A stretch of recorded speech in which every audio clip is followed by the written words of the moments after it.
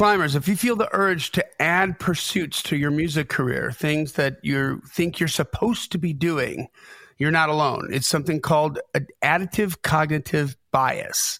When faced with a problem, people would rather add stuff to try and solve a problem instead of removing stuff. But sometimes adding something doesn't solve the problem. It only makes it more confusing. So today we're going to dive into this human reality and see if we can help your career by eliminating stuff. Welcome to the Climb! This is a show dedicated to helping singers, songwriters, and indie artists like you create leverage in the music business. That's what you're going to need. It's all about you and your business, and then your talent. Not talent first. Even if they say yes, you don't want that record deal. Trust me, if you don't have all those other things in line, it's going to be a curse, not a blessing. That's why we called it The Climb, creating leverage in the music business. CLIMB. See what we did there? See what we did? You picking up what we're putting down? Are you sliding in what you stepped in there? That is an amazing Baxter from my good friend and co-host, Mr. Brent Baxter, who's an award-winning hit songwriter with cuts by Alan Jackson, Randy Travis, Lady A, Joe Nichols, and more. Got a couple number ones in Southern Gospel last year. And he likes to help songwriters like you turn pro by revealing how you write like a pro, do business like a pro, and then he will connect you with the pros. And you can find Brent very easily at songwritingpro.com. Once again, that's songwritingpro.com. And I would like to introduce you to my co-host, Johnny Dwinell. Johnny owns Daredevil Production. They're breaking artists digitally by identifying new fans through data. If you're an artist looking to increase your streams, blow up your video views, sell more live show tickets, and get discovered by new fans, TV, and music industry pros, Daredevil Production can help. Daredevil has worked with multi-platinum artists like Colin Ray, Tracy Lawrence, Ty Herndon, and Andy Griggs, just to name a few. You can find Johnny at daredevilproduction.com. That is production, singular, no S, and there is no S because there is no other Johnny D. What's up? I have mixed feelings about the whole there is no other Johnny D thing, to be honest. You do? What I do you have mean? mixed feelings. On one hand, I'm like, thank goodness. And then on the other hand, I'm like, nah, I could use a few more in my life. Aw. I could keep him busy. I love that. So That's I think awesome. I think that's just I know selfish, I could actually. use a few more me's. That sounds totally selfish. Never mind. So good to see you, brother. Good to see you too, man. How's things? Man, the family is doing well. They're everyone's feeling better. People are down sick for a little bit. Everyone's good. Kids are back in school. They were out for snow and winter weather for a little bit. So, man, today is like the first day back, at least at the time of this recording, feeling like, a regular kind of day. Got to drop them off, hop on the treadmill a little bit, come out here, do some work, have some fun. You're going to go pick them up later. So we're doing well. How's Nashville? Nice. It's good. It's actually warmer today. It's been kind of like disgusting for like all week essentially, but we seem to be coming back out of that into the 40s and 50s, which is nice. Nice.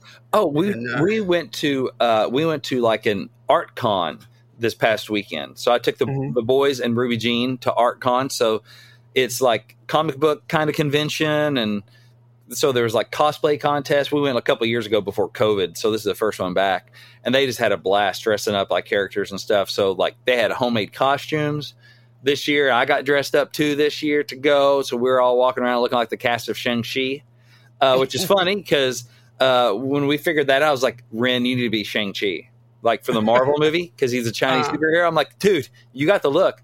And then Quill, my other Chinese kid was the Mandarin or Wenwu. I'm like, you guys are, that's great. And then Ozzy ended up, if y'all know the movie, ended up dressing up as Death Dealer, which is the guy that's martial artist. He's one of the bad guys, like covered from head to toe. You don't see anything but his eyes. I'm like, so they won't really know you're not Chinese? And then I went as Razor Fist, who is basically a big Norwegian dude with a sword for a hand. And he's a big white dude. And I'm like, compared to all my kids, I'm a big white dude. So it worked out so well. It was great. So it was fun. And we got to walk around and, get pictures of maybe like Boba Fett and Ghostbusters and stuff. So it was a lot of fun just getting to play, Nice. I worked all week, and I, just creating content for this course, and had like a series of unfortunate tech issues, but I'm okay now. It's all where there is tech, there will be tech issues. Oh my God. And it was all operator error. I'm a tool. Yeah. So that's frustrating though, because you figure it out after like an hour-long piece of module that you're doing. Like you're in your whole thing and you're in your groove, you deliver that performance, and then you're like, oh, it was like clicked on the wrong mic. Or the first time where it was just like, I had the camera on like 4K, and which is unnecessary for this, and so I got like a 50 gig file. Oh gosh, like crushing my computer hard drive, and I was like, oh no, and it's just there's a lot going on. Yeah, well, but we're good. Okay, so let's get into this here. Yeah, man. First of all, I'm going to tell you that just to kind of set the tone here before we take care of some business real quick. So for generations, and you and I were talking about this right before we pressed record, but for generations, the standard way to learn how to ride a bicycle as a kid was to add stabilizers, right? Or to start with a tricycle, you know? Or training wheels, Yeah, but in recent years, many parents have opted to train their kids with what they call balance bikes, which are these are bikes for 2 and 3 year old kids, right? Like tiny little kids that look just like a normal bicycle. It's got handlebars, got a seat, it's got 2 cool like knobby tires, looks like a BMX bike or whatever, but there are no pedals. Mm-hmm. And so it enables the child to develop the coordination needed for bicycling. And it's a skill that's not as easily acquired when you have that extra set of wheels, when you have the training wheels. So as I thought this was interesting when I saw it in Digital Music News, and then it led to an article in Scientific America about how we tend to limit our creativity and sometimes our success by continually adding new features to a problem or new things to our lives, to our problem solving designs here, as opposed to removing them, and we default to addition and not subtraction. Yeah. And so I just want to talk about a bunch of different sort of situations where subtraction is the answer, and maybe get everybody's head thinking about that, I'm all about this. I'm already psyched for this conversation. Well, nice. So before we do that, let's take care of a little business here. Join the Climb community on Facebook. It's facebook.com/groups/the Climb community. And this is indie artists, singers, songwriters, indie musicians like you that are hanging out in this group, man, and providing each other support, help, love, questions, answers. We're getting... we're putting information in there as if I see something through my daily travels here that I think is going to be beneficial to the group, I'm going to go at it. We've got people getting hooked up for co-writes. We've got people getting marketing problems solved. It's really cool, and it's pretty active, man. So we want you to be in there. And, you got to ask to be let in. We let everybody in, and we want to hear about your song. We want to hear about your gig. We want to hear about your wins. We want to hear about all this stuff. You just got to put it in the right place, and it's not that tricky to figure out where to do it, as long as you have an open heart and an open mind, and you're like, I would like to be in this group to be in this group, rather than I would like to be in this group so that I can tell everybody about my stuff. That's right. We don't spam, we jam, right? That's right. Do we have wins? Do we have some? Yes, we do. So every Wednesday, and actually I've skipped the last one or two because I've been bad. But every Wednesday, ideally, we post the New Heights segment, which is your chance to share your music-related wins for the week. And, it's the climb, new heights. When you reach a new height, whatever that is for you, we want to hear about it so we can celebrate with you. So big and small, we love them all. So here are a couple of recent ones. Bill O'Hanlon says, I got a song signed to a sync agency today, and they wanted to pitch it today for a movie trailer brief. So nice. Congrats, and let us know how that goes, Bill. So Bill's out there, writing thousands of songs per day and pitching songs and really all kinds of good stuff. Yeah, it's ridiculous. And so that's going on with Bill. And also we have climber Cash Memphis, who is a hip hospel artist. So I haven't ever heard that before. That's cool. I love that. It's some good stuff, man. So Cash says, Impossible. yep. And he didn't post this, but I saw it on Facebook, so I'm sharing anyway. He said he's looks like he's recording the pilot episode of his new podcast, Cash Flow. You'll have to check out the video and tell me if you like it. So Cash is starting a new venture, podcast. So that should be his rapper name, not for nothing. Instead of Cash Memphis, Cash Flow. Cash Flow. Yeah, with Cash a K. Flow. Oh, it's with a K. Cash Memphis with a K. So yeah, but I'm saying Cash Flow with a K, right? It is a good, yeah. Because the flow is about your rap, you know what I mean? I know the thing. It's like so good. I didn't know if you knew that. I mean, I just want you to know how hip I am in the hip hop community. That's, I remember Walk This Way, Run DMC and Aerosmith. That's right. So anyway, congrats and good luck, Bill and Cash and everybody else is having wins. We want to hear about them. So post it up in the Climb community under the New Heights post, and we want to celebrate with you. There you go. All right. And make sure that you subscribe or follow the podcast, depending on what platform you're on. Leave a rating and review on iTunes. And finally, tell a friend about it. If you're hanging out this long, you're getting value out of it somehow, and we want to spread that around. So let somebody else know, because if we tell them that we're cool, it's 50% true. If you tell them that we're cool, it's 100% true, right? That's right. That's right. All right. So what we're going to get into today is so I kept vomiting out like example after example after example, because it's so integral to your life, to your career, to your song, to your mix, to your relationship, to society, to it's about the simplicity, right? The art of the simplicity. But I mean, who would have thought what if we take away the pedals on the bike? Right. Right. And training wheels. Yeah. Instead of adding training wheels, let's take something away.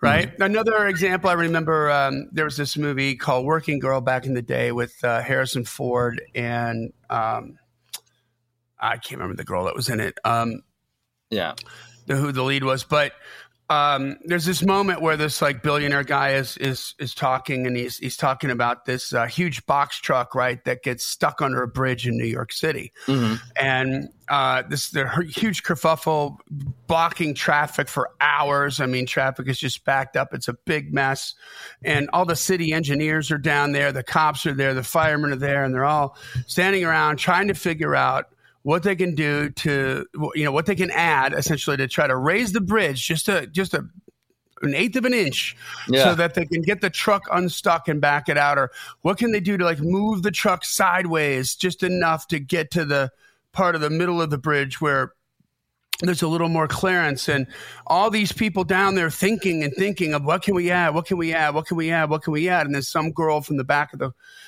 stuck in a car in the traffic jam yells out, "Let the air out of the tires." Right. Oh. Right. And they're all like, oh, like she's not an engineer. Yeah. They even needed like an inch or so or two to get under and let the air out of the tire. Yeah. And bingo, problem solved. So I was reading this article in Digital Music News, which led to this Scientific American article that I'm going to read to everybody, because I think it's really short, it's really quick, really easy, but it's really good. And the title is, "Our Brain Typically Overlooks This Brilliant Problem-Solving Strategy. People often limit their creativity by continually adding new features to a design rather than removing existing ones." So it talks about the balance bikes there. For generations, the standard way to learn how to ride a bicycle was with training wheels or a tricycle. But in recent years, many parents have opted to train their kids with balance bikes, which are pedal-less two-wheelers that enable children to develop the coordination needed for bicycling, a skill that is not as easily acquired if you have an extra set of wheels. And given the benefits of balance bikes, why did it take so long for them to replace training wheels? And there are plenty of other examples in which overlooked solutions that involve subtraction turn out to be better alternatives. In some European cities, for example, urban planners have gotten rid of traffic lights and road signs to make streets safer, an idea that runs counter-conventional to traffic designs, right? runs counter to conventional traffic design, excuse me. Leidy Klotz, an engineer at the University of Virginia, noticed that minimalist designs in which elements are removed from an existing model were uncommon. So she reached out to Gabrielle Adams, a social psychologist at the university, to try to figure out why this was the case. And the two researchers hypothesized that there might be a psychological explanation. When faced with a problem, people tend to select solutions that involve adding new elements rather than taking existing components away. Adams and Klotz and their colleagues set out to test if their hunch was correct. They said, we wanted to investigate whether and to what extent people actually overlooked subtraction when they're tasked with changing things. Adams says their investigation wasn't literature driven because there are no academic literature in this phenomenon. It was really just us putting our heads together to think up why this might be the case, why humans react this way. And the researchers first carry out a set of observational studies, assessments without a control group to see whether this bias existed at all. In one, they asked 91 participants to make a pattern symmetrical by either adding or removing colored boxes, right? So you're looking at a grid of boxes, and only 18 people, only 20% use subtraction to make it symmetrical. In another situation, the team scanned an archive of ideas for improvement submitted to an incoming university presidents and found that only 11% of 651 proposals involved eliminating an existing regulation, practice, or program. Everybody wants to add regulations and practices and programs. Similar results emerged across tasks that involved modifying structures, essays, and itineraries. In each case, the vast majority of people chose to augment rather than to remove.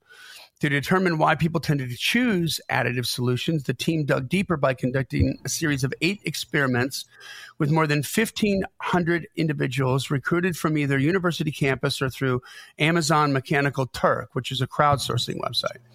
In one experiment, and this is fascinating, people were asked to stabilize the roof of a Lego structure held up by a single block that rested atop a cube-shaped base. So if you can picture this, like let's just picture like a square, a bunch of Legos together, right, that form this square base that's like 3 or 4 Legos high.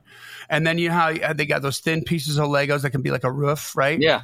So they put one block on top of that base that's completely symmetrical, and then they stuck the roof to the top of that one singular block. Right.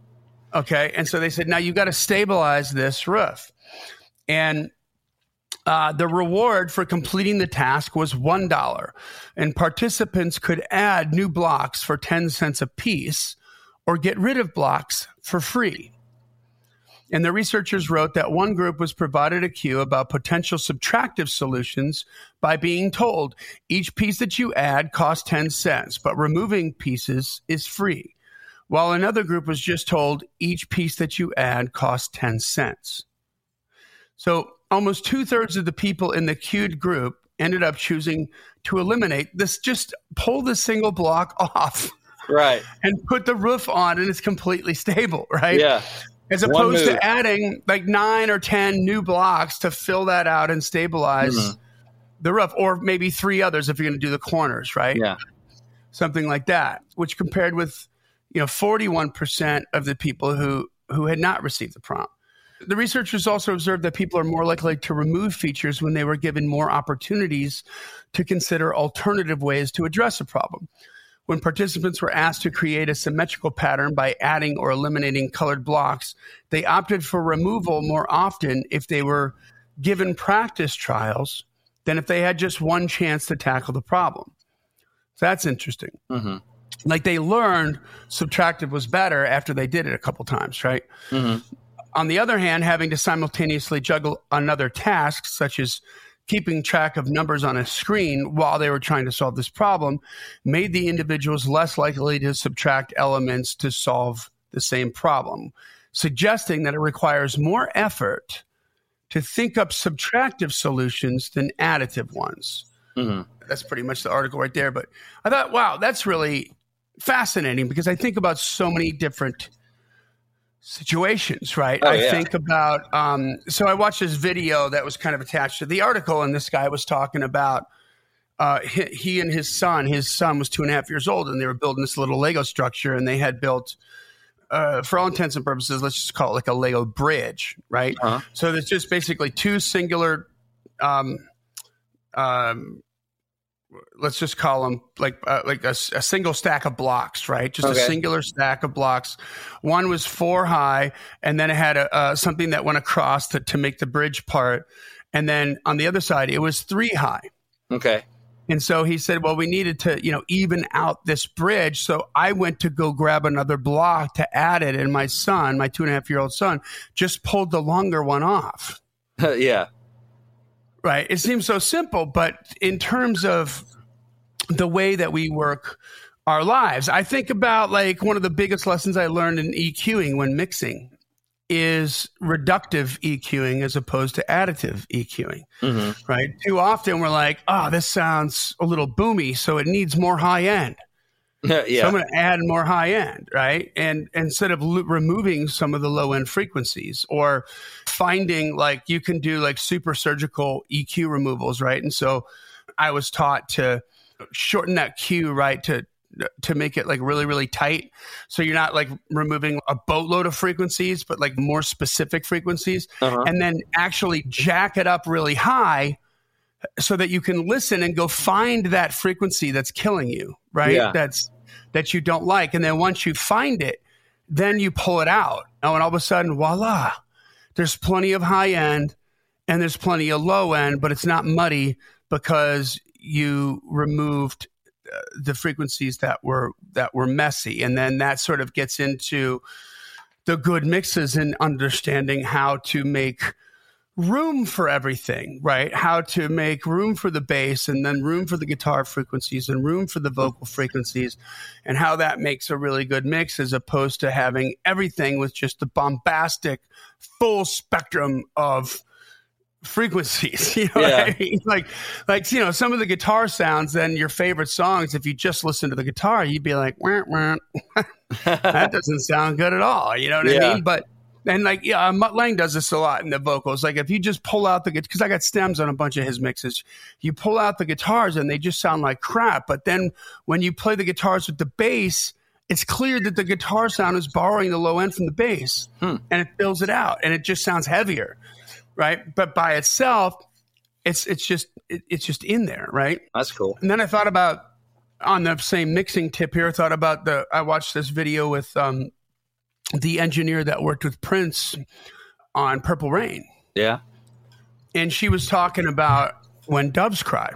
And she said, man, that track was so big, right? We had so many different things on there. Like he just kept adding and adding and adding and adding and adding, because I think he was just kind of playing around with these different arrangements and different ideas.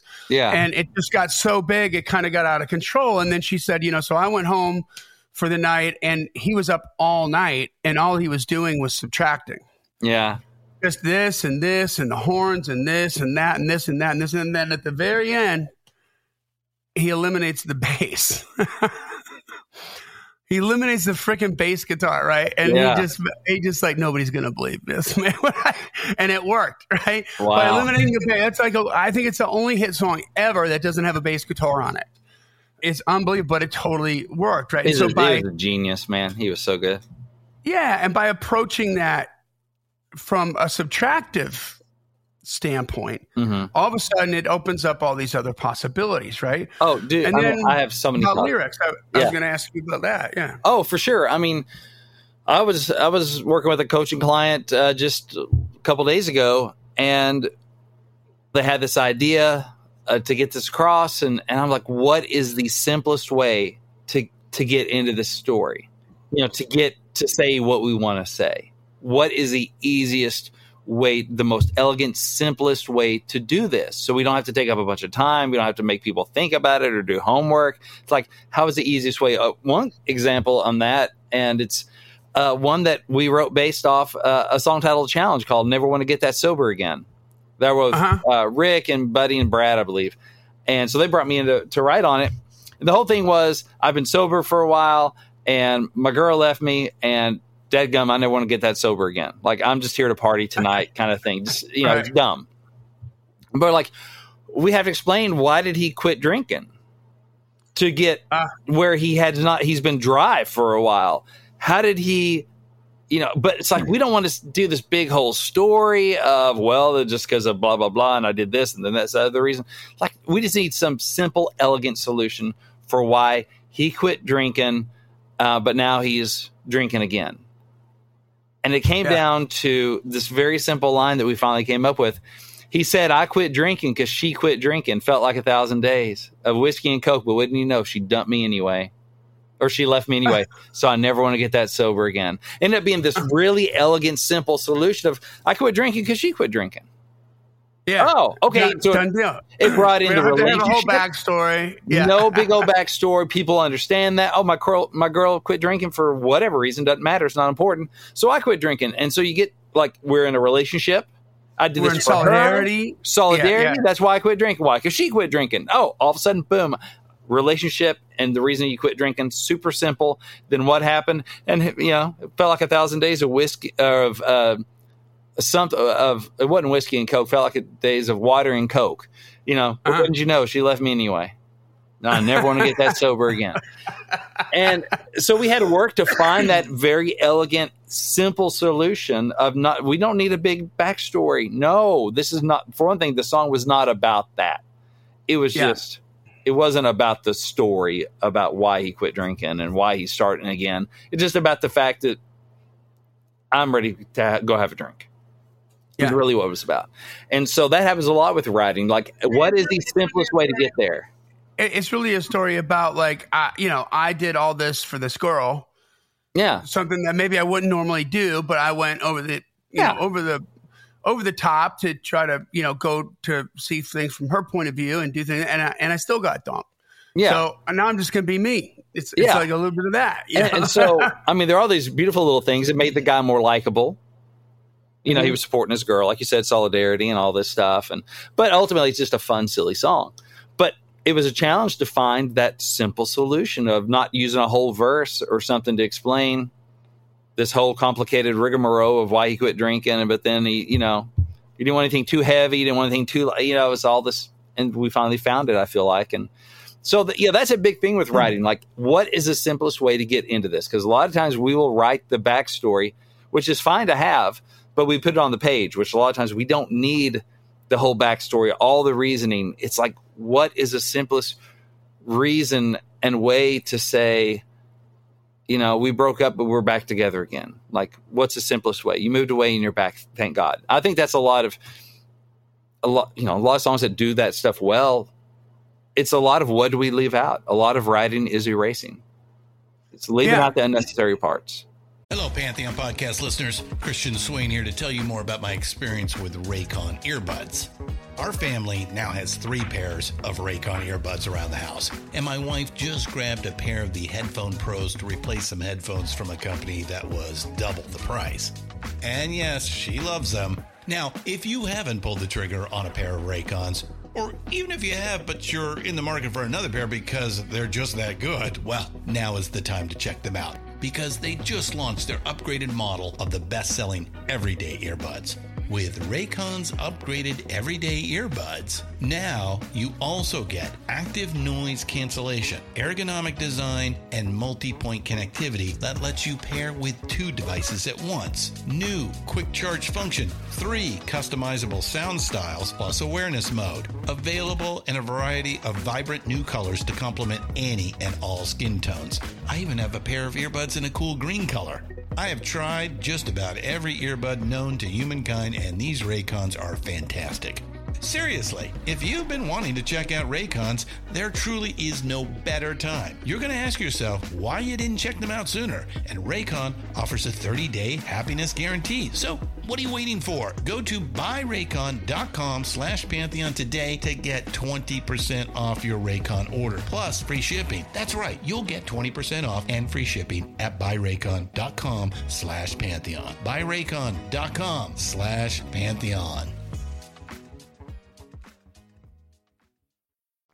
Yeah. So how do you apply that to a career, right? Mm-hmm. In this article in Digital Music News, it was sort of had this approach of you've got two choices. It's either hell yeah or no. Yep.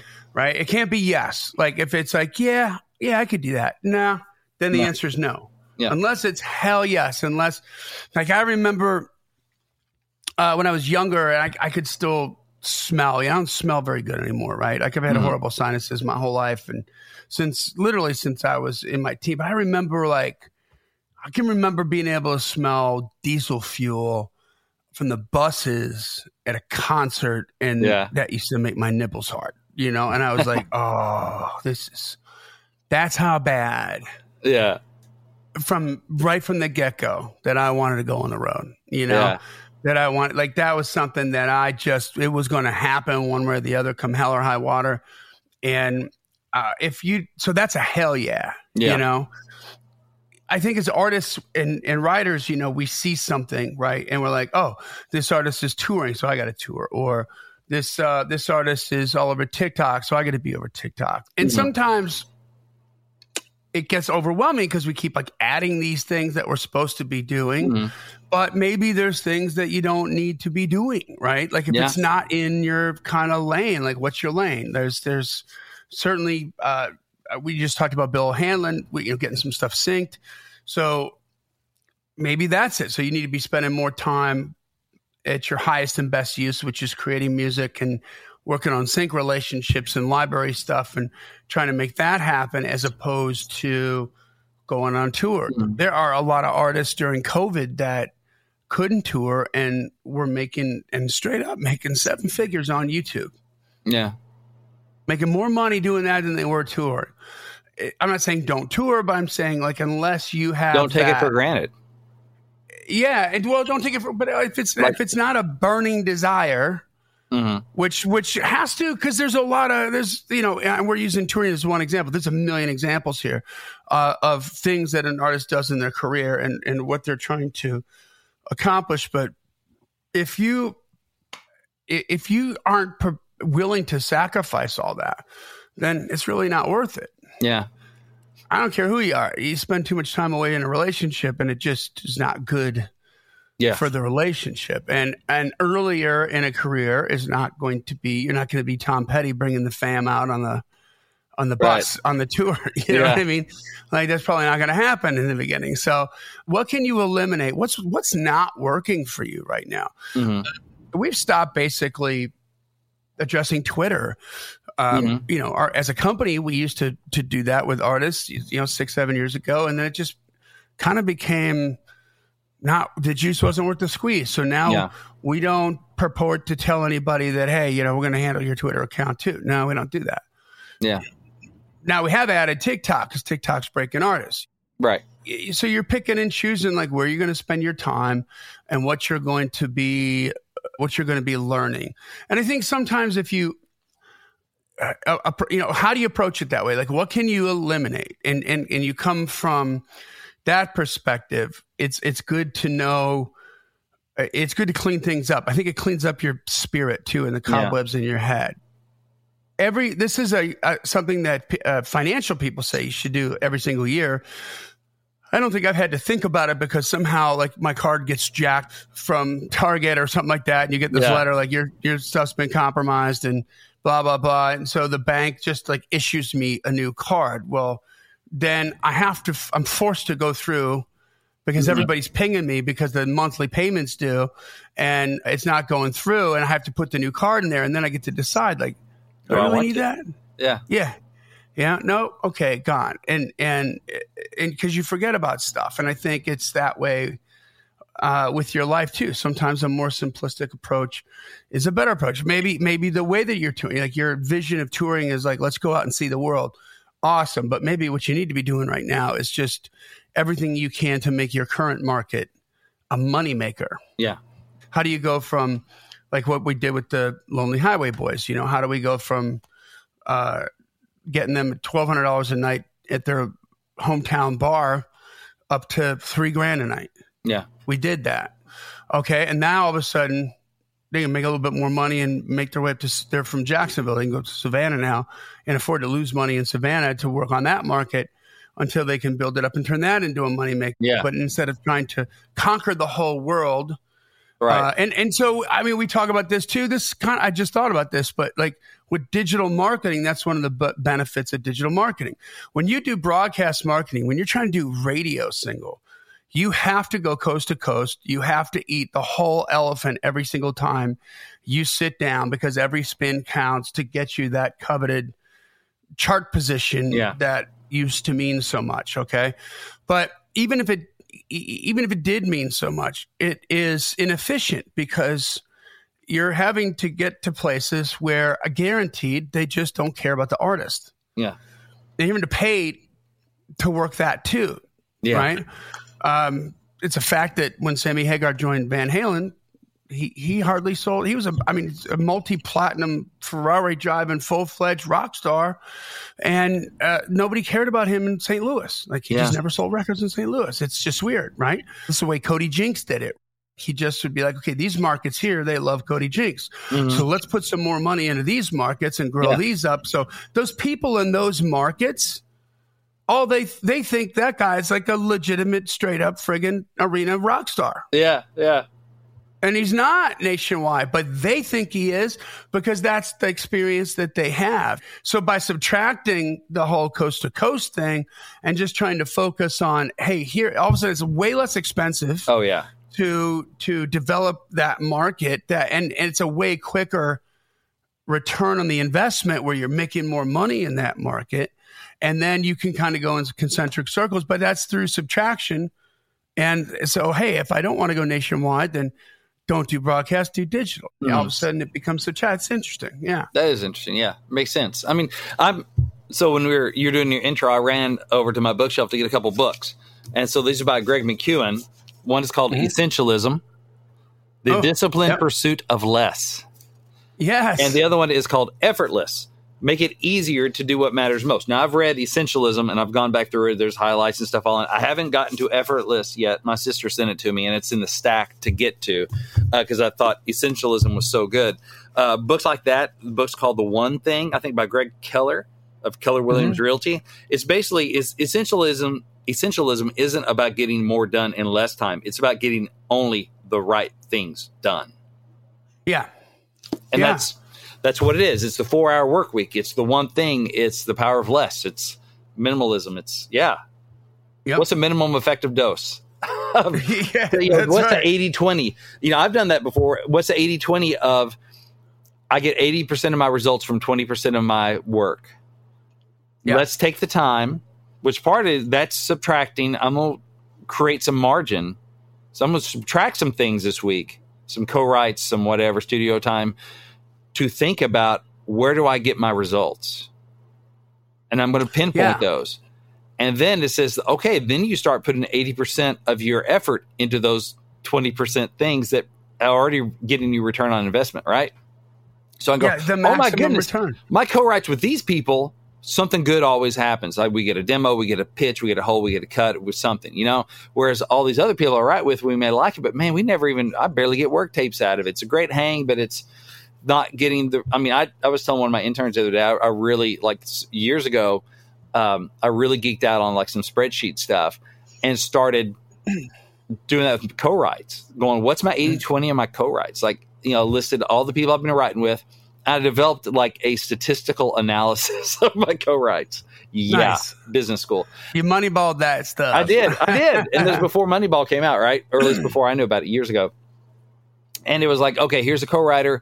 Here's, and I start adding weights to everything. Like, you get so many points for finishing the song, so many points for work tape, whatever. Or I might have just skipped that and said, how many songs have we gotten? Okay. And how many are demoed? How many are actively pitched that I know of? How many, has it been on hold? Has it gotten cut? Is the artist in a band? Like, what are these things that kind of up their value? And then basically I can't remember what the math was on it now, but I developed a formula that I put in the Excel spreadsheet. So it'd pop out a score for each co-writer and going, oh my gosh, I've only written like 2 songs with this person, but we've gotten them both on hold. Why am I not writing with that person more? Here I've written 50 songs with this person and we've gotten, some demos, but not even a hold on anybody. Okay, well, let me look at that, that's a lot of juice or a lot of squeeze for not much juice. Whereas this person I'm getting results with, I didn't even notice it. So it's a way to kind of step back and go, where am I actually getting stuff? Like, do I need to prune? Yeah. And really focus on where I'm getting results. Yeah. Yeah. We talked about Seth Godin before in the podcast, and that's what he talks about in Permission Marketing, right? This book was released in 1999, by the way, which is crazy. That's 20 some years ago, 22 years ago, 23 years ago. And he talks about the one-to-one fee. He's basically talking about how to tell corporations to shepherd them over to honoring the digital platform. And he specifically talks about the concepts behind broadcast marketing. And he uses Procter & Gamble as an example. Their first product was Ivory Soap. That came out in 1823. Yeah. First product ever invented to replace homemade soap. So next year, that's a 200-year-old company, Procter & Gamble. Yeah. Right. And so the advertising, the method is just more advertising means more product sales. And it's been that way for decades until the internet came out. And all of a sudden now we're seeing so many ads every day that our brain shuts it out. So they are in this catch-22, right? So the more money they spend on ads, the less the ads work. The less the ads work, the more money they spend, because that's the only approach that they have. It's this vicious cycle that's not efficient. And so what are they doing? They're adding more ads and they're getting less money. And then they're adding more ads on top of that to get spend less more to money. Make less. Yeah. Exactly. And instead, he's saying you made me think of this when you talked about Pareto's Law with the 80-20. This is a fact for every corporation that exists.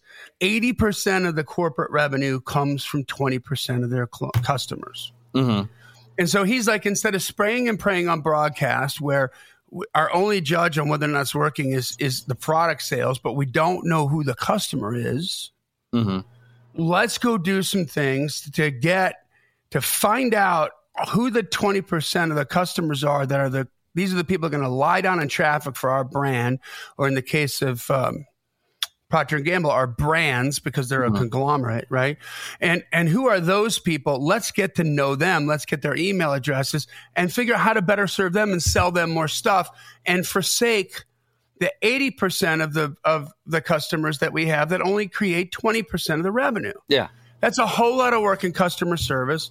That's a whole lot of work in distribution. That's a whole lot of extra staff. It's just fat. Yeah, and most of your problems, 80% of your problems come from 20% of your customers too. You know, your customer service issues, unhappiness, complaints, all that. Most 80% of that generally comes from like 20% of the customers too. There you go. By the way, one of my best lessons I learned in business from David Jackson's Evertronics was like, sometimes it's better to let a customer go to your competition. Yeah. Fire your customers. I think you should go there. They're going to treat you better. You know what I mean? They become their problem, and let them worry about it. And you're done with the issue, the whole thing, I think about that in terms of like your staff. I mean, in terms of your, in terms of talking to business people. Like, I've got a big investor meeting coming up here today, right?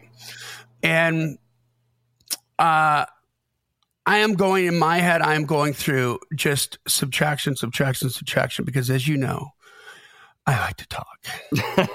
No. And the less that I can talk and say more, right? Yes. Doing the live sort of communication version of what you did in that song lyric. I never want to be this sober again, but trying to bring awareness to that in my head so that I don't blow him away and muddle him down with information. Exactly. And just kind of like, hey man, here it's Moneyball for the music industry. Let's just start with that. Yeah. You like baseball? Yeah, it's Moneyball for the music industry. Oh, go on. Okay. Right, yeah. You know what I mean? And maybe the second date is where the numbers come in and where he gets blown away with that. But I'm thinking less is more, less is more, less is more. It's an elevator pitch kind of thing. It's it's Die Hard on a boat. Oh, got it. Yeah, there you go.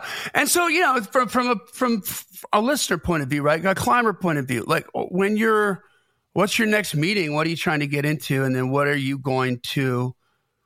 how are you going to communicate? How are you going to put that across? What can you eliminate It's not necessary to do that. Remember we talked about Mackenzie O'Brien, that artist that I worked with, when she got the gig opening for Parker McCollum up in Chicago. It's a sold out show. This is a coveted direct support slot that she got because the club owner really believes in her. And it's not often that club owner gets to do that, right? Because usually the act's going to come in with the support on the tour. In this case, it was a unique sort of situation where they needed a support act, and the club owner's like, I got the artist to do it, you know? And so as artists, when you get something like that, you get a slot like that, your first, and this is so I learned this from Tom Jackson, your first thought is, we've got 40 minutes in front of a sold out crowd. How many songs can we pack in? Right. To that 40 minutes. And maybe if we play them a little faster, we can squeeze in an extra one. You know what I mean? Anybody ever left a show and said, they might be like, they played for 8 hours. That was amazing. You know, Springsteen just never stopped. But nobody's going, they played 45 songs. They played 7 songs. Yeah. Like, no, it's moments you remember, not the... It's the moments. And so less is more.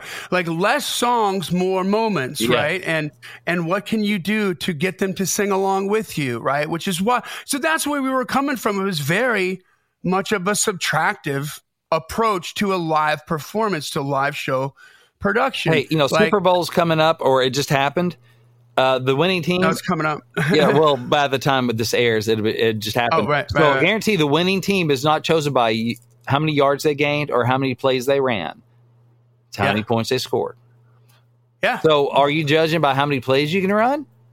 I'd really be thinking about how many touchdowns I can score. Exactly.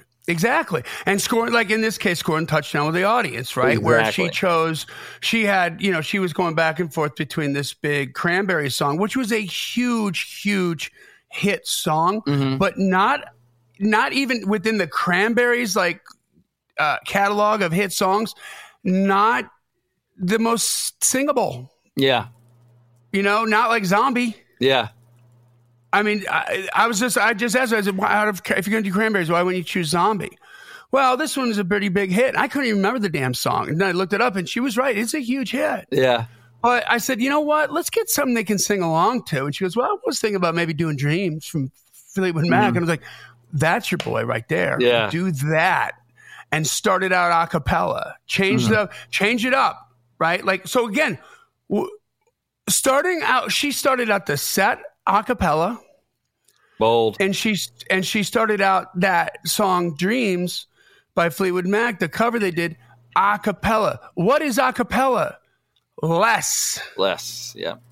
Less. There's no music. It's just her standing up in front of there, being vulnerable.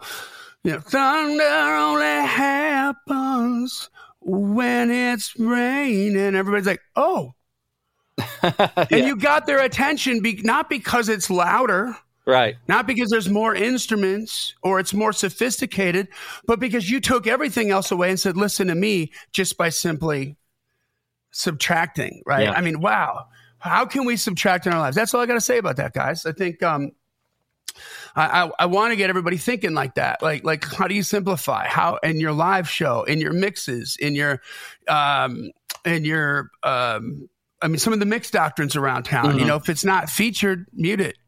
Yeah. Like, it's like, just make a bunch of room for that, one final thought on mixes, like this is the brilliance of Mutt Lange, but I encourage everybody to go listen to, I don't care if you don't like this band or you don't like rock and roll, but go listen to Bringing on the Heartbreak by Def Leppard. Yeah. Okay. And it's a very heavy power ballad, right? Yeah. And in the chorus, the guitars aren't playing any chords. Mm-hmm. They're just playing a single note, and both guitars are in unison playing a single note. Right? So it's down, down, down, da da da da da da da, a single note, not a chord, a single solitary note that is stacked, right? Because there's two guitars doing it. They tripled it on the recording, so it's nice and fat and round. But it's not a chord. And what takes up all that space where those guitars are?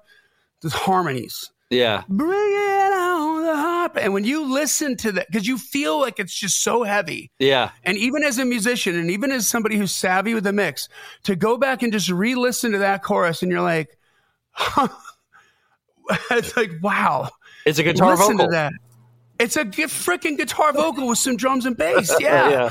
I mean, it's just so simple, but he makes room. He just subtracts out all the mucky muck. Yeah. I'm going to put this through and melt your face. I mean, that is the power. It's like of that. some of the, the 3-piece bands, or some say, I mean, Nirvana, anybody? Yeah. Was that big? Yeah. And you had guitar, bass, and drums, for most of it, for a lot of that, especially the early stuff. It's like, you don't need the 1,000-piece band to make it big. You just need the right things at the right time.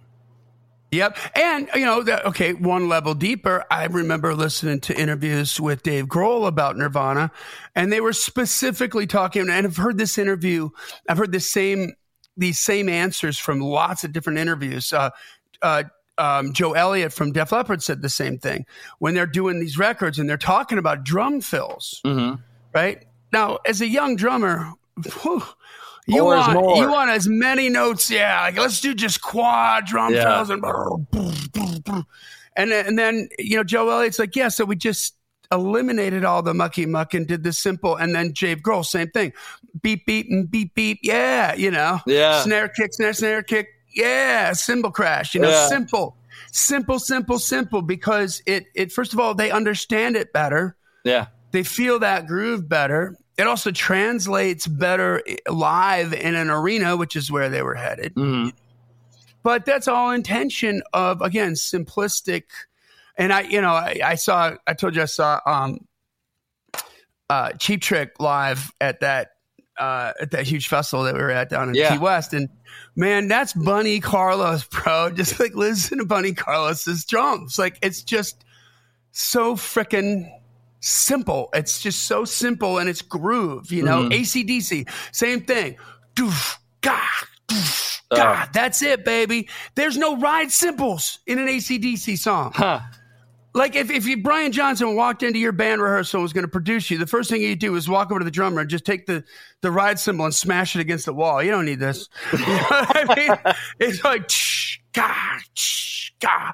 Just simple. Make space for the guitars. The drum arrangement makes space. It's just subtraction. Yes.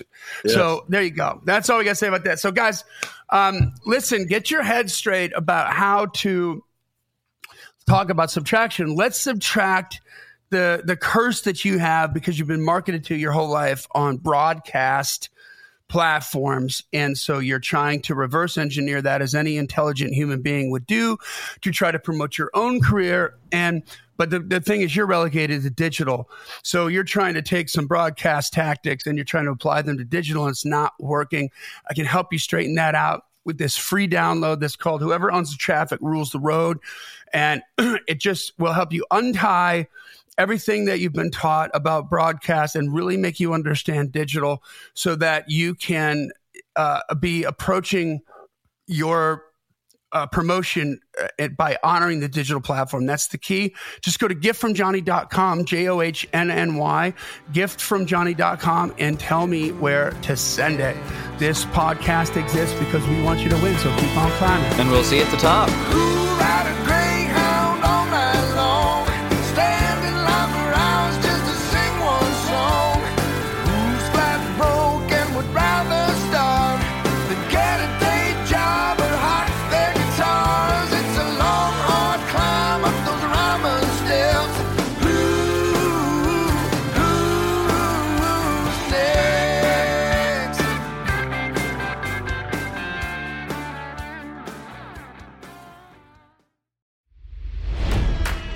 It's NFL draft season, and that means it's time to start thinking about fantasy football. FantasyPoints.com features industry-leading experts and prognosticators using proprietary hand-charted data to help you score more fantasy points. FantasyPoints.com is the place to go for whatever kind of fantasy football you play. Whether you play fantasy football, daily fantasy sports, or do a little bit of everything, Fantasy Points has the meticulously researched content to guide you to victory. And why wait for the fall? Fantasy Points also covers the new spring football league, the UFL. Join the guru, John Hansen, Scott Barrett, Joe Dolan, and other massive names in the fantasy football universe with an exclusive offer. Use code Pantheon for 15% off any Fantasy Points package, including the all-in package, with access to every article, tool, and data nugget that Fantasy Points has to offer. That's FantasyPoints.com and code Pantheon for 15% off at Fantasy Points. FantasyPoints.com, code Pantheon. Score more fantasy points.